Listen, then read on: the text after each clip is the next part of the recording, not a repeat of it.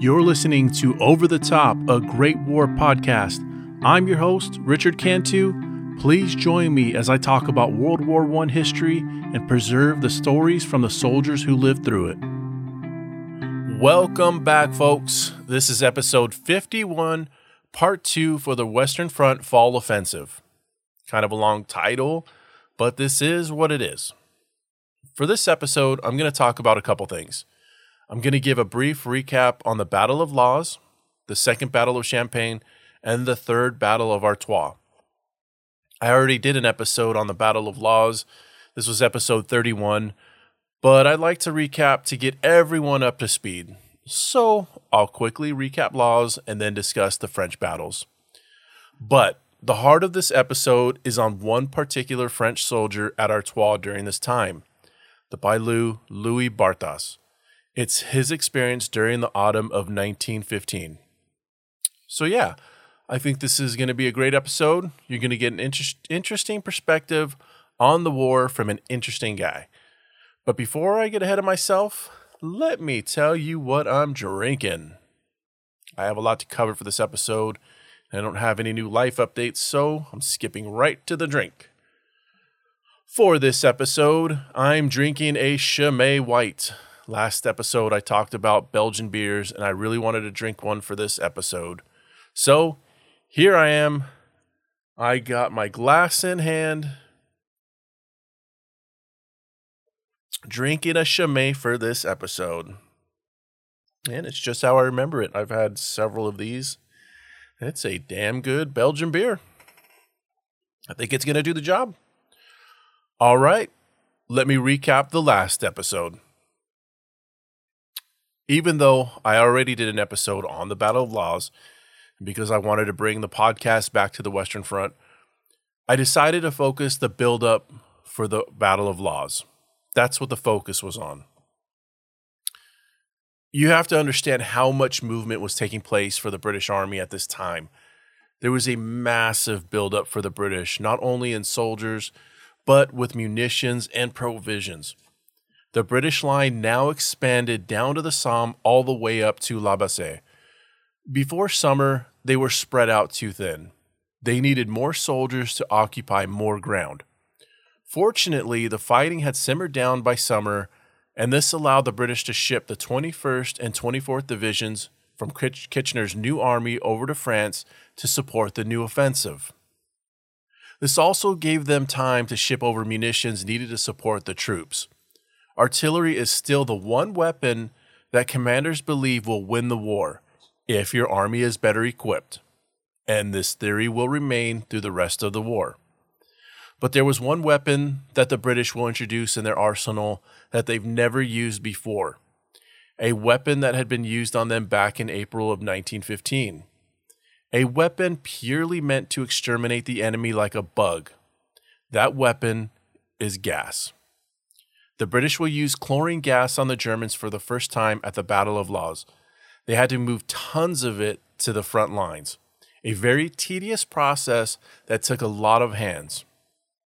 Then, on September 25th, even with the weather not in their favor, the British launched their assault onto Artois. And, in a nutshell, that's what I discussed on the last episode, the build-up before the battle. All right. Now I'm going to recap the fall offensive battles. By this time, the French and British commanders were very worried that Russia could fall at any time. There was civil unrest. Their troops are hurting. The Germans had taken key cities along with taking 1.5 million Russian prisoners of war, along with hundreds of thousands of casualties. Russia was in bad shape at this time. The French and British commanders were worried that the German soldiers on the Eastern Front would start reinforcing the Western Front, which they were right. Germany will now put its focus back on Belgium and France. Their answer was to launch a combined offensive spreading from Artois down to Champagne on the 25th of September. The French targets were Vimy Ridge at Artois and Mézières at Champagne. And of course, the British target was Artois. The British kicked off the battle by releasing 150 tons of chlorine gas from over 5,200 cylinders across roughly a 14,500-yard front. Prior to this, they bombarded the German lines with artillery. However, the Germans were wising up to pre-bombardments. They would fall back during the attack, then run back to the front after it was silenced. There's a few things that went wrong for the British that led to the failure of this battle. The gas was launched with no wind to carry it towards the Germans, so it ended up sitting with the British. The 15th Scottish Division got it the worst. The new gas masks were so ineffective they couldn't breathe through them. Some of the men ripped it off and took their chances. Shouldn't be a surprise many casualties were taken from this. German machine guns were well in place and were ripping the men apart by the hundreds. And when I say ripping through them, I mean it. They would swipe from left to right or vice versa, and it would just shred through dozens of men at a time. Back and forth the gun went. The soldiers that did gain ground didn't have enough support and reserves brought up to hold the ground. The reserves didn't make it to the fight until the next morning, so naturally they couldn't hang on. The British right flank was supposed to be in sync with the French left. The French delayed their assault until the afternoon, so the British right flank was exposed. The French really screwed the British during this battle. The artillery bombardment prior to the release of gas and troops did little damage to the barbed wire and the German troops occupying the front lines. As I just said a moment ago, by now the Germans knew to pull back during the bombardment and then pull up back to the front after it stopped. By the end of the first day, even with the failure of the gas and the artillery failing to cut through the wire, those who miraculously managed to stay alive held a good portion of the German front lines, but they were mentally and physically exhausted. Problem is, the reserves weren't being pulled up to support. They're still miles away from the battle when it kicked off. On the 26th, the 21st and 24th Reserve Divisions arrived on the scene but couldn't do anything up to this point. They got slaughtered. Men were dying everywhere on the battlefield. The whole damn countryside became one big morgue. Between the 26th of September and the 8th of October, the Germans continued to bring up reserves and take back the ground that was lost before settling back in. On October 8th, the Battle of Artois came to an end. The British had failed to hold the ground that was taken. The Germans called this the Leichenfeld von Loss, the corpse field of loss. For the main attack between the 25th and the 28th of September, the British took an estimated 48,367 casualties. Then, the days leading up to the 8th of October, they took another 10,880 casualties, leaving the final estimation at 59,247 casualties for the British. At the Third Battle of Artois, the French 10th Army would try to take Vimy Ridge from the German 6th Army. They launched their offensive close to 12:30 p.m., almost 6 hours after the British launched theirs. By the 26th, they had managed to take Souchez north of Vimy, but to the southeast, they made little progress. The German machine gun teams were extremely heavy at the top of Vimy. The French made ground, but eventually the machine guns became too much for them as the men were being ripped apart. Joffre ordered his men to simmer the attacks down, not to deplete their infantry because they would be used to support Champagne. However, he didn't tell this to the British. Joffre wanted to give them the impression they were still hard at work fighting for Vimy, when in reality, they weren't focusing much energy there after realizing they couldn't penetrate through the machine guns. Overall, the skirmishes went on through November 4th in Artois, but it was an overall failure for the French, and Joffre really screwed over the British on this one.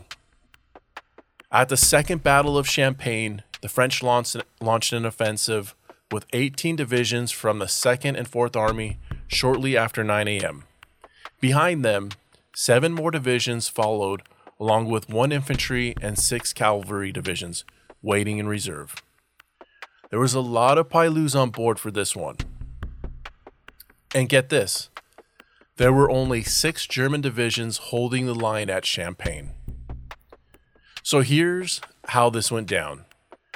The French launched wave after wave, and they managed to make what we'll call significant gains. In some areas, they had managed to take all 3 trench lines.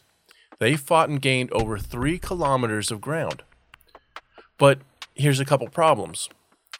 In some areas, the French didn't shift their artillery, so as the men began to take the German lines, they were getting obliterated by their own rounds. Next, the Germans created a second front line that was over 3 kilometers to the rear from the first front line.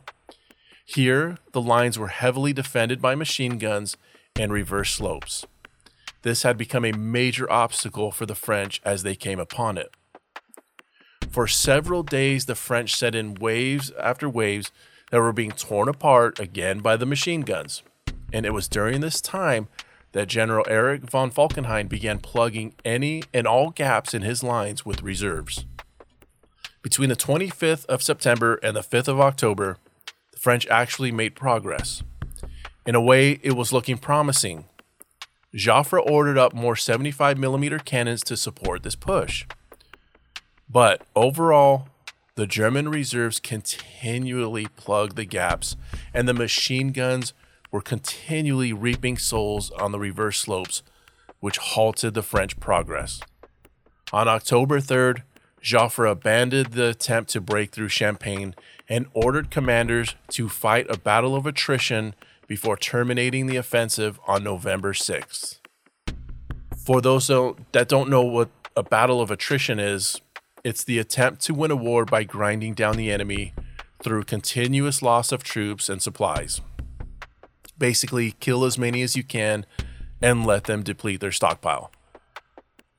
The French had suffered an estimated 145,000 casualties and the Germans over 72,000. Over 215,000 estimated casualties during this battle. And that quickly sums up the autumn French and British offensives for 1915. Note, Joffre ordered the war of attrition. The Germans will use the same tactic come February of 1916, which is still viewed today as a barbarous act of war. Okay, so now I want to introduce you to a famous Poilu, Corporal Louis Barthas. This is going to be his account of what he experienced during the autumn offensive. There's going to be a lot of quotes since this is coming straight from the notebook he wrote during the war. Some would call it a diary, but he refers to it as his notebook. Tomatoes, tomatoes. But first, let's learn a little more about Louis Barthas. His book isn't an autobiography, it's an account from the war. There's not much written about his personal life, but we do know a little.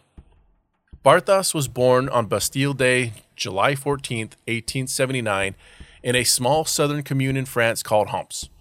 Today, the population is only about 580. It's just southeast of Toulouse. His mother was a seamstress, and his father was a barrel maker, just as he would become. When Barthas was a kid, his family settled in Berriac-Minevois, not far from Humps. Louis was a bright young man that excelled in school. Unfortunately, he didn't advance to the level of secondary education as many young men from small towns didn't. They had to get jobs. They had to acquire a working skill. He eventually furthered his education down the line. He was a proud craftsman as a barrel maker, and by 1914, he was already in the Army Reserves as a corporal. Barthas was a socialist, a militant trade union activist, and the secretary of the local branch of the Socialist Party, where he worked side by side with his childhood friend, who was also the editor-in-chief of the newspaper Le Midi Socialiste, which Barthas read regularly. Now, keep in mind, Barthas was 35 years of age when the war kicked off. He was also married with 2 sons. He was a little more mature than the average young Frenchman in the army during this time. So, along with being a socialist and a little more ripe of age, he wasn't exactly the biggest supporter of the war. And look, I'm not sitting here saying I'm a supporter of socialism. This is not what I'm doing at all. I'm not a supporter of this. But truth be told, this is one of the reasons why I find his notebook so interesting. It's his socialist views on the war. He wasn't a man who was going to be persuaded into believing into something that he didn't believe in. Barthas stood his ground on his political beliefs. And you're getting the perspective from somebody completely different than, say, an Ernst Jünger. Ernst was a warrior. Barthas had no desire to make it past Corporal. He didn't support the war, didn't do anything extraordinary aside from being in the war. You read about Ernst Jünger, and you'll be like, holy crap, this man was pretty hardcore. You probably won't say this about Barthas. Louis was a man who believed there shouldn't have been a war, and I have to respect him for standing his ground on his beliefs. I find his notebook fascinating just as much as I find Storm of Steel written by Ernst Jünger is fascinating. You can go deep down a rabbit hole on socialism. I do believe socialism was a different system prior to the Great War compared to socialism today. Then you have communism, which stems from socialism. Again, you can really go deep into the hole with this, which I'm not going to do. This is Barthas' experience. All right, now, let's get to it. Louis was mobilized in August of 1914 and didn't get decommissioned until February of 1919. He survived the whole damn war. And being that just about every Poilu in 1916 had to do a rotation in Verdun, your odds of surviving just that year alone wasn't good. Surviving the whole war was almost a miracle. He mobilized for the war with the 280th Infantry Regiment. Fast forwarding to September 25th, 1915, Barthas wrote, "Dawn rose on this historic day. A gigantic battle was about to be engaged across an immense front. Millions of men, whole people, whole races were going to clash with each other. Thousands of fiery mouths of guns had been spitting lead and steel for 3 days without ceasing. In the final hours before H hour, the cannonade reached its climax, making the earth tremble, shaking the air, gripping our souls with an uncertain terror." Again, Barthas was at the Artois region during this battle. In the final hours, the artillery was pounding the German lines. The French at the Artois had delayed their assault until around 12:30 p.m. By now, the British were well underway with their attack at Lens. During the last few hours, the commanders did everything they could do to encourage their troops. They told the men that at Champagne, their comrades were slaughtering the Germans, and on their left, the English had taken Lens in a dash. They made it sound as if the German lines just crumbled at their feet, when we know that isn't the case. Noon came, and a whistle brought the men to their feet. They were up next. Barthas and his fellow Poilus from the 13th Squad entered a well-built communication trench, which was recently bombarded, leaving shell craters everywhere. He described the trench looking like a trash dump site. There was torn apart canteens, shredded packs, broken crates and wood, broken and twisted rifles thrown about everywhere by the artillery. This had become an obstacle for them to move through. Along with the trash, there was heavy mud from all the recent rains. All Barthas and his pals could do was cautiously push forward with their heads down. During the movement up, artillery continued to rage along with the opening of machine guns. All they could feel was the earth shake. All they could hear was huge explosions, followed by the tat-tat-tat-tat from machine gun fire. The troops ahead of the 13th Squad had crossed over the German front line when they hit a wall. They were stopped in their tracks by the wall of lead from the German machine guns. Barthas then wrote, "Luckily, our General Nizel had a brilliant idea. Since we couldn't make the Germans leave with cannon blows, let's make them flee out of sheer terror." Immediately, the order was given to climb out of the trenches and to march across the open country with bayonets fixed to our rifle barrels. The whole division was there. It was a true forest of bayonets marching forward. But it did no good. The Boches stood their ground in their trenches, desperately, as if they were fighting on their own home ground. Some timed fuse shells exploding here and there over our heads made us crouch down in the communication trenches, without waiting for the authorization of the stupid General Nizel, whom, for my part, I didn't see at all that day." End quote. The 13th Squad was held up in an abandoned trench, which was the German front line at the time of the May offensive, when the nearby villages of Neuf-Saint-Vaast and Ablain-Saint-Nazaire were taken. It was during this time when Barthas and his pals were held up in the trench that Nizel gave the order to all orderlies, cooks, rationers, etc., to join their units so they could join the glory. Barthas refers to these men as slackers. This is what he called them, not me. You can only imagine what their reaction was when told to join the fight on the front. Barthas described the slackers' faces as having a look of sheer terror. That night, a torrential downpour began soaking the men, giving them a free shower. They had no shelter. They stayed soaked the whole night. Maybe I should call it a free bath instead of a shower, actually. Granted, I wasn't in a World War I trench, but I've lived through nights like that on multiple occasions. Barthas wrote how you have to live through nights like that to appreciate, on a winter night, a well-lit room, a good fire in the fireplace, and a warm, soft bed. Barthas went on to say, "If we suffered so stoically, without raising useless complaints, don't let anyone tell you that it was because of patriotism, or to defend the rights of peoples to live their own lives, or to end all wars, or other nonsense. It was simply by force. Having lost our dignity and our human conscience, we were nothing more than beasts of burden." End quote. During the evening, Barthas could hear a man sobbing. It was his comrade Chapman. His son was at the attack in Champagne and couldn't help but question if he was alive or dead. The thought was causing his suffering. He went on to say, "Only the rationer Therese slept. He had the rare ability of being able to sleep in any kind of place, no matter what the circumstances. Barely 100 meters behind us was installed a battery of big artillery pieces which fired all night long. The whistling of the shells overhead kept our nerves on edge.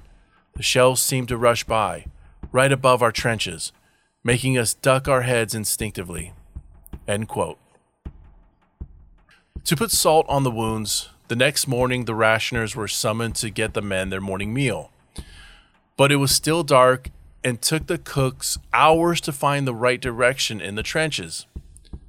By the time the food arrived, the bread had transformed into a rainy, soggy loaf of crap.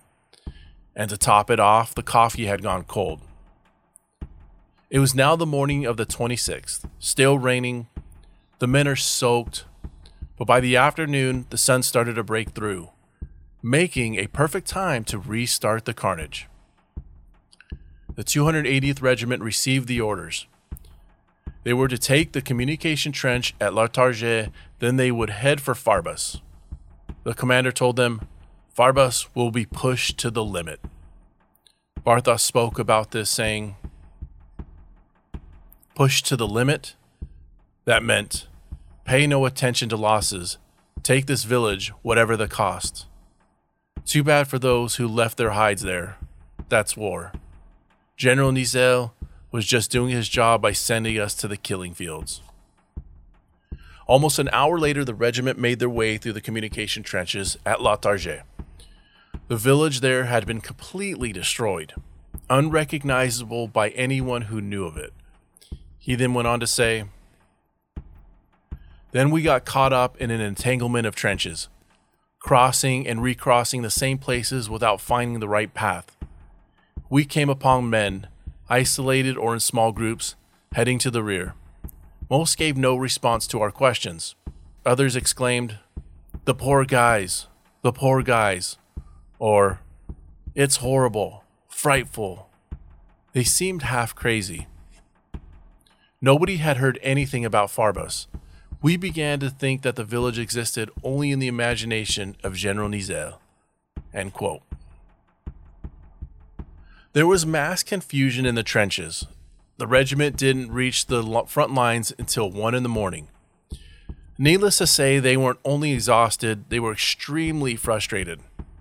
It was then that Colonel Pujal from the 280th was heard telling another colonel that his men had orders to attack Farbas that evening. The other colonel explained that this was insane. A division had been wiped out without taking the German second line, and if he attacked now, this would be suicide. None of them have ever even seen Farbas yet. Barthas went on to say, "What can one think about this General Nizel who sent his regiments out into the night like this? So dark that you couldn't see a cow at 2 paces.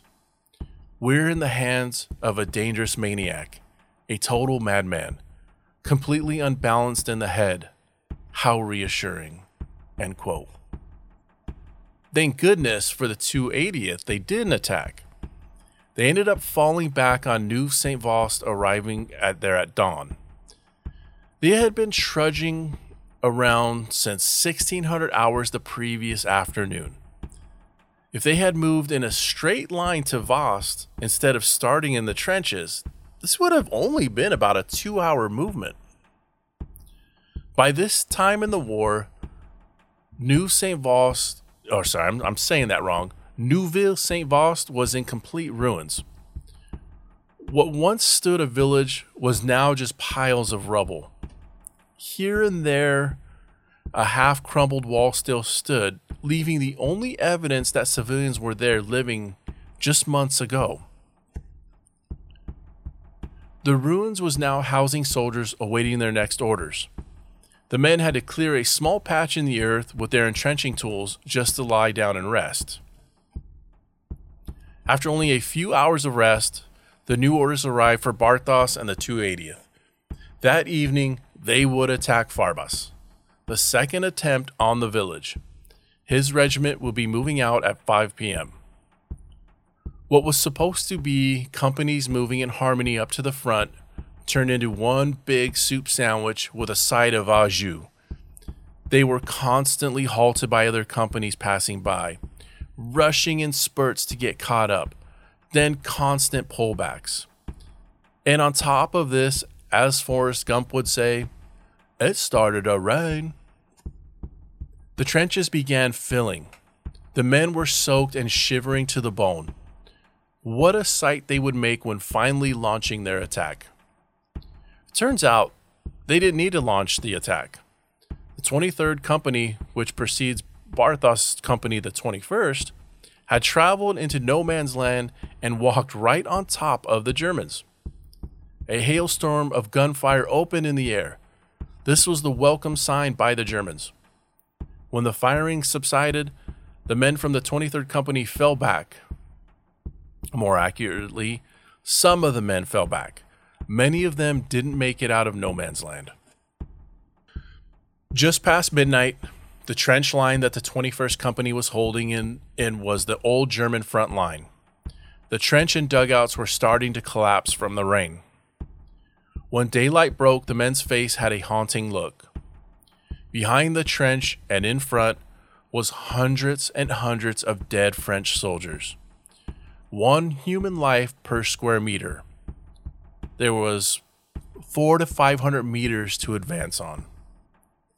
At 4 p.m., they were ordered to hoist their packs and to relieve another unit. They weren't really sure what they were supposed to be doing.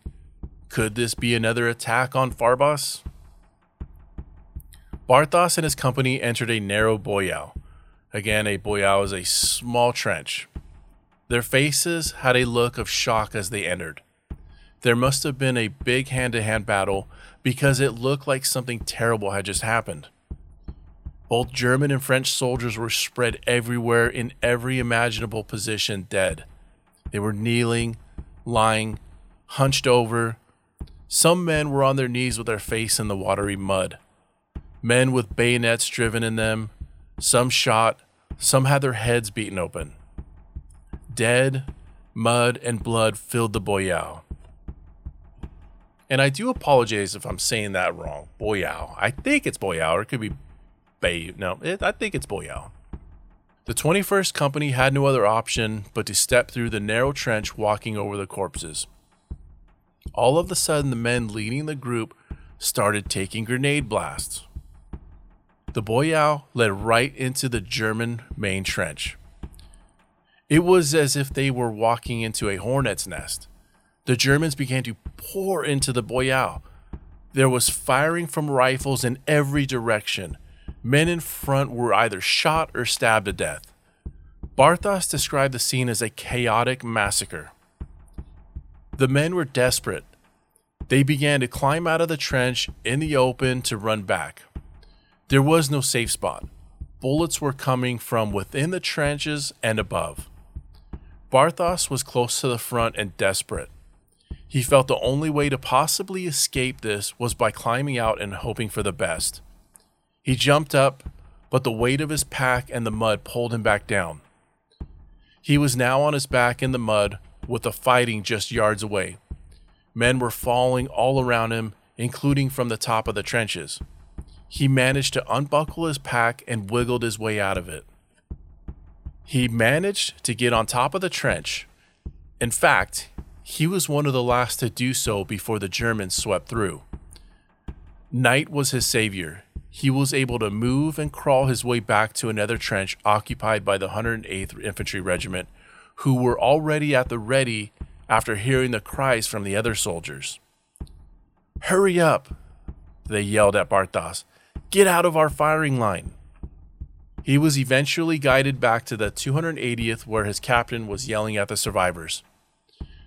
"You should be ashamed of what happened out there," he cried out. "Get back out into the trench." But nobody moved. A French Poilu in Barthas' squad named Augusal was an epileptic who had been showing signs of mental stress for some time. But everyone looked after him. Augusal had completely lost his mind after hearing that they were ordered back into the same boyau. He walked up to his captain, swung a bag at his face, hitting him, knocking off his glasses. An act such as this would normally get you shot. Augusal then charged wildly towards the boyau, yelling a battle song at the top of his lungs. "The air is pure, the road is wide, the bugler sounds the charge." The yelling eventually went silent. The next day, his lifeless body was found riddled with dozens of bullet holes. This was a heavy blow for the Poilus who had been looking after him. The squad began their movement on the trench again, this time with grenadiers leading the way. But the Germans had cleared from the area. They must have pulled back to their trench waiting. The men were held up, not knowing what to do next. The daily rain began to fall again. The heavy downpour continued all night. The attack was postponed, and the men had no shelter. They stood in a pool of muddy water through the night, sleeping standing up. You would hear a splash here and there, and knew somebody fell asleep just a little too hard. To get a good picture of what the boyau looked like, Google Poilu by Louis Barthas, and the cover picture to his book is a picture of a boyau. And again, I apologize if I'm saying that wrong, but I believe I'm saying it right. I'm not positive if it's the same one, but it could be. If it's not the same boyau, it's probably very similar to the one we're talking about here. And they're not big. These are small trenches. Around midnight, they received orders to keep pushing up the boyau. But the Poilus violently protested. They demanded their lieutenant lead the way. They weren't about to sacrifice themselves in order for him to get a second stripe on his uniform. They referred to this small trench as the Boyau des Morts, the Trench of the Dead. Barthas writes how some might find this cowardice, but explains, mounting an attack against sturdy, well-defended trenches, protected by thick barbed wire entanglements, without the slightest artillery fire beforehand, wouldn't you call that criminal? He asks. There's that line drawn in the dirt in scenarios the Great War presented. You can have one leg in the cowardice section while the other stands on the criminally wrong. I can't have an opinion. Only those who were there knew the difference between right and wrong. Bottom line, whether they protested or not, when that whistle blew or those orders came to attack, they were going to attack whether they liked it or not. It's now 9 p.m.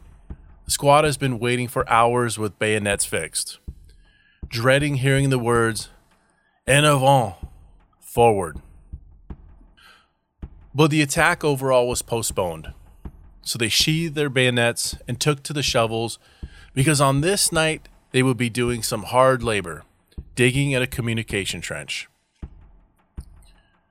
The men from the 21st Company were exhausted, so higher-ups having such a huge heart gave them a 24-hour rest break from the trench. However, this was no break. They were put to work burying the dead that had been killed from the 25th of September to the 26th of September. I mean, really, I probably would have just stayed in the trench if given the option, but they weren't given an option.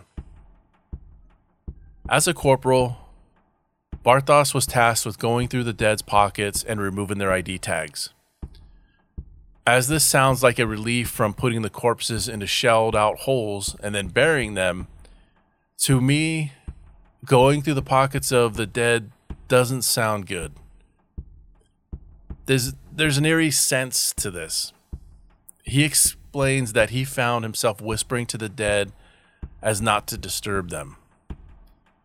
Another bad part of burying the dead, and remember, some of these corpses are badly mutilated and grotesque.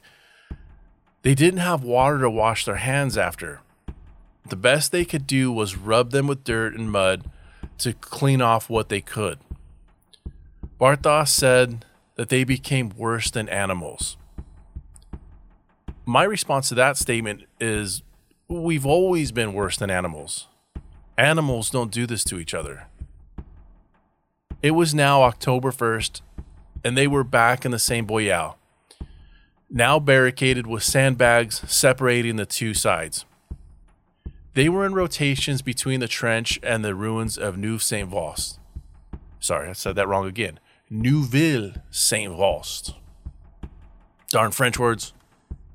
From the 25th of September up till now, they were only averaging 2 to 4 hours of sleep per day. Luck came their way when they were ordered to, I'm going to butcher this one, Moruil, M-A-R-O-E-U-I-L. Moruil. Whatever.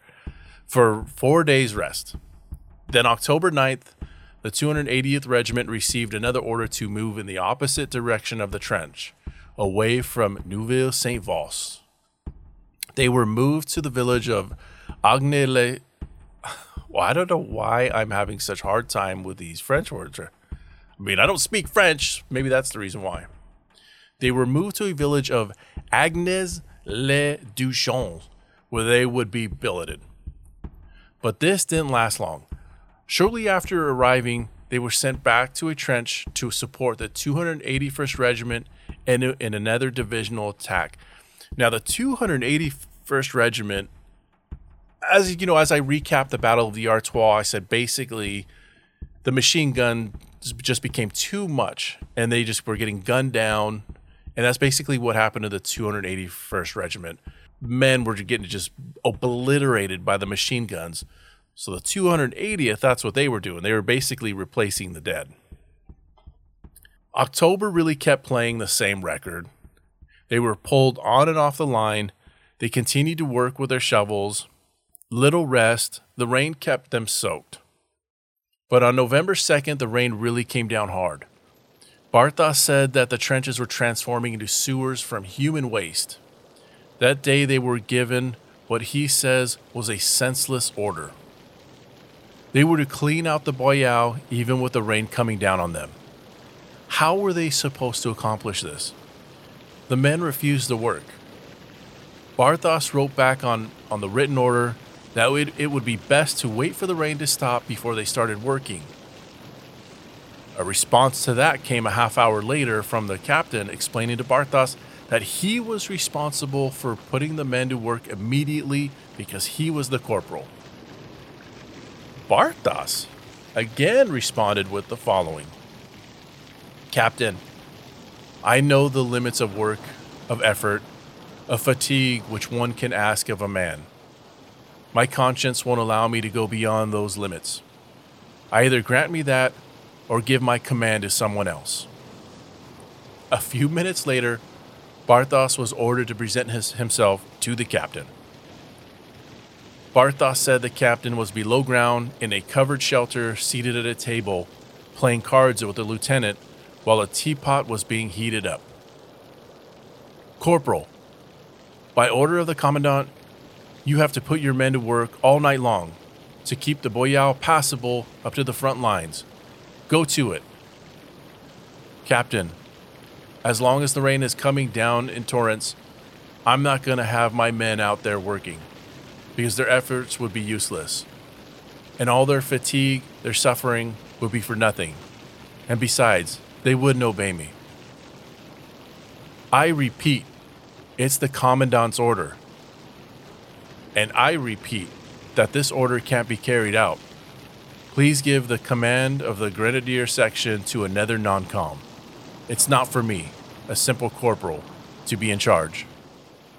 The captain stood up in rage. Corporal Barthas, for the last time, I'm demanding that you execute this order. I'm holding you responsible. I'll come to see for myself. Now get out of here. As Barthas looked at the men when he returned, they were freezing, shivering in the rain and cold. He couldn't bear to put them to work. He made his decision to defy the captain's order. Barthas took off his wet clothes, wrapped himself in a less wet blanket, and closed his eyes, thinking he would be shot the next day for this. Around midnight, somebody started to shake him. He said, "Let me die in peace."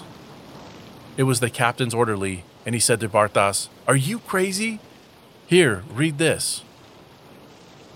The captain was demanding an update on the work that had been accomplished. Barthas wrote that his men were at work on the trench. Come morning, the men knew Barthas had refused orders to not make them work in the rain that night.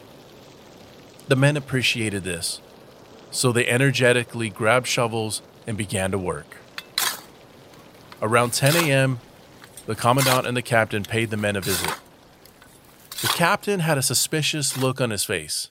He asked, "So this is what you accomplished since last evening, with 40 men?" But, thankfully for Barthas, they didn't press the issue and continued on. The rain was getting worse. It was creating landslides. The buried corpses were being unearthed and pushed back into the trenches, the dead from the 25th to the 26th of September. You could imagine what condition they were in come November. It's almost like that movie, the original Poltergeist, that scene when they're in the pool towards the end and all those corpses start coming up. You know, we look at that movie as horror. It's a scary movie, especially when you're a kid. What was I, like, I don't know, 4 or 5 years old when I seen it? Maybe around there. It was scary at the time. It's a horror movie. It's meant to inflict fear. But this was reality for them. And it really was like this. These corpses were coming up from the earth. And these weren't just bones. These were mutilated, rotting bodies that had just been soaking in that rain and mud. But sadly, the men were used to this. Rotting corpses reemerging from the ground, had become the norm.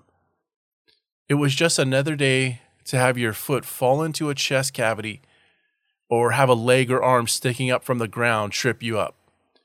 They just ignored it as best they could and continue on with what they were doing. They had to. They had no other choice or they would go stir crazy. That was Louis Barthas' experience during the Third Battle of Artois. Of course, just because the battle ended didn't mean the fighting stopped. The rain continued to wreak havoc. At one point, both sides had to get out of the trenches to prevent themselves from drowning. Barthas wrote about this in his notebook, saying the following. December 10th. At many places along the front line, the soldiers had to come out of their trenches so as not to drown. The Germans had to do the same. We, therefore, had to the singular spectacle of two enemy armies facing each other without firing a shot.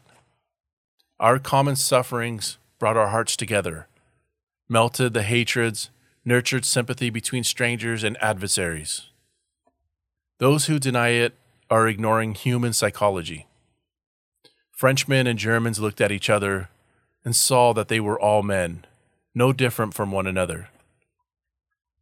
They smiled, exchanged comments, hands reached out and grasped.